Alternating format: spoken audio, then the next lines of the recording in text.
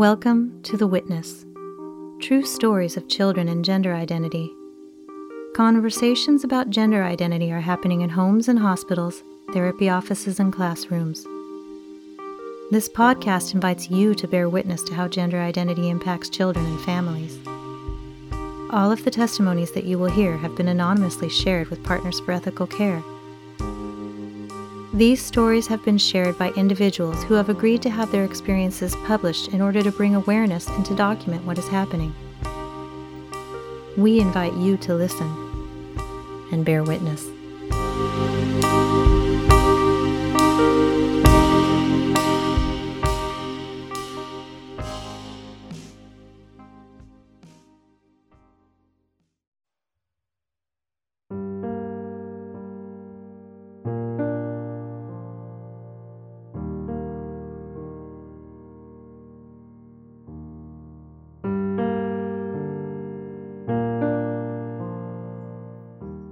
Dear Sam, I write this knowing you may never read it, but I need to say things. I have let fear prevent me from saying what needs to be said. You said you don't love me, you love the idea of me. Sam, I love you so much that I risk losing you by telling you things you don't want to hear. I love you so much that I tell you the truth, no matter how painful it might be. If I didn't love you, I could walk away, but I cannot, no matter how much you try to push me out of your life. It hurts me to see you suffer. When you called us 2 years ago to tell us you were transitioning from a man to a woman, I asked you why. Your answer broke my heart. You said, I feel it is my last hope for the potential of happiness. Since you are an adult, I have no control over your decisions, but I have a mother's observation and 25 years of history with you. I cannot bury that or pretend those years were a lie. I cannot erase those years, and I don't want to. We weren't a perfect family, but we were a happy one. You were loved and adored. Now we cannot speak. We cry and fight. We walk on eggshells. Our family is shattered. Depression threatens me constantly. I mourn you, though you are still alive. You say you have a new family now. Your trans community has replaced your parents, brothers, aunts, uncles, cousins, grandparents. They told you to cut us out of your life if we don't fully embrace your new identity. You take advice from these strangers. These people don't know you or have your best interests at heart. They just want you in their club. They cannot possibly know or love you like we do. They are insincere, Sam, full of platitudes, telling you what you want to hear and not what you need to hear. They are using you. You said, I wish you could be the loving parents you used to be. We haven't changed. I am the same mom you have always had. You are the one who has changed, not only in appearance and name, but also in personality. I thought you just wanted a sex change, but you've made a character change. It is hard to find my child in you. You cut us out of your life for months, refused my calls, ignored my texts. The son I know would not have treated us so cruelly. I know why you don't want to talk with me and have real conversations. I am doubt. The voice in your head that isn't sure you made the right decision. You don't want to hear that voice. You want to shut it out. It is the suspicion that you might be wrong.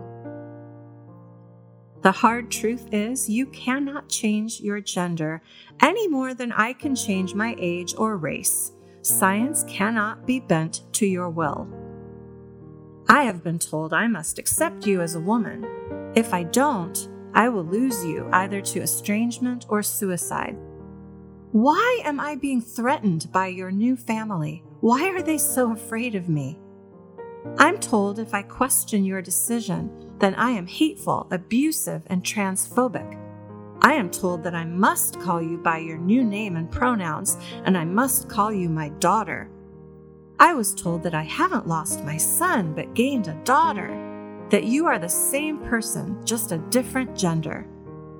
But when I look at you, I see my son, lost, trying on an avatar in hopes it will take away the pain.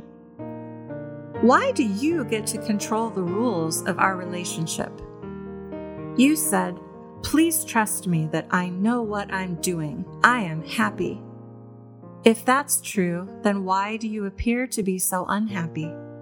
Why has your functionality diminished instead of improved since your transition? Transitioning was supposed to make things better, wasn't it? Since your transition, you are on antidepressants, hormones, hormone blockers, and an HIV prophylactic. You were never on meds before. You lost your girlfriend, the love of your life. You separated from your friends and family. You lost most of your work and now live off of unemployment, Medicaid, and handouts. You are still depressed and anxious and spend most of your days alone and isolated, from what you tell me.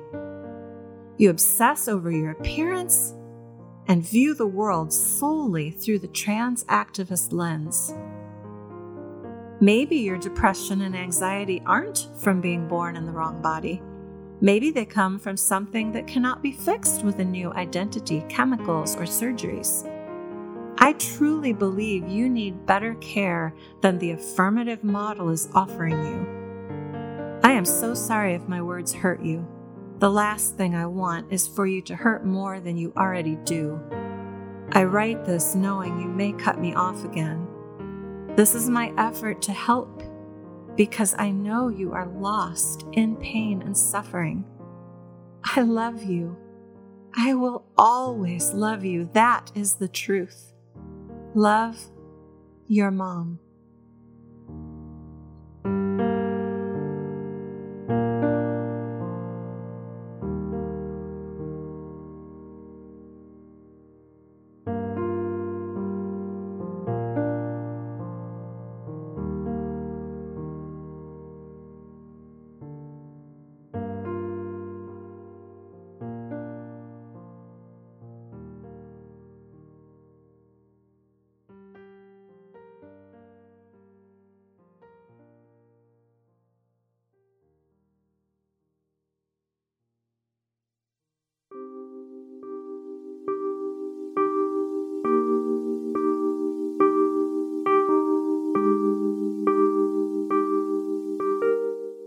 This has been The Witness, True Stories of Children and Gender Identity.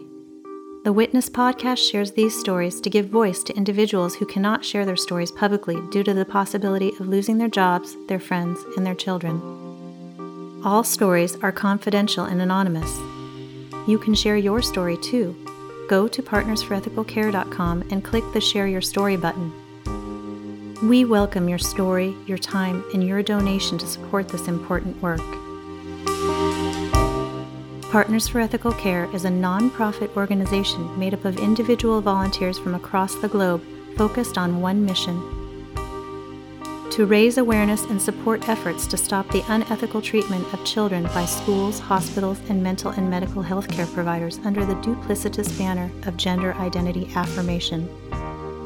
We believe that no child is born in the wrong body. Thank you for listening and bearing witness.